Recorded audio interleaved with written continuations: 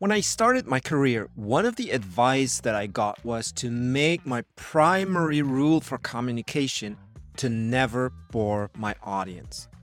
Today, almost 15 years later, I'd argue that not boring your audience is a very unambitious goal.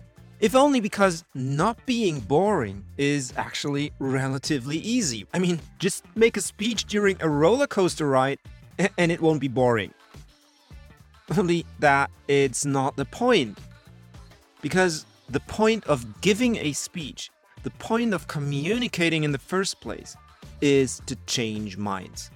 To have your message stick rather than the roller coaster ride.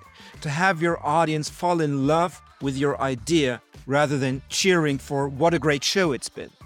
When we hear a speech that's super exciting, it's tempting to think that it was because of some talent of the communicator to make it exciting, or because they put on such a great show.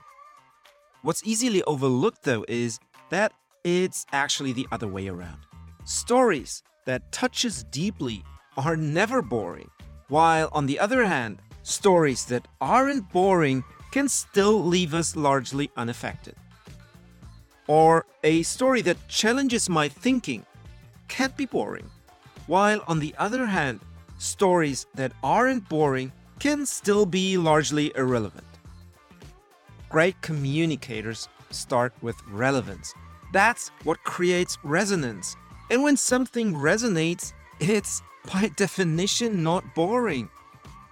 So, not being boring is a consequence of, rather than a prerequisite for telling a meaningful story. And sure, telling it on a roller coaster will only make it more exciting, if that's your thing, that is.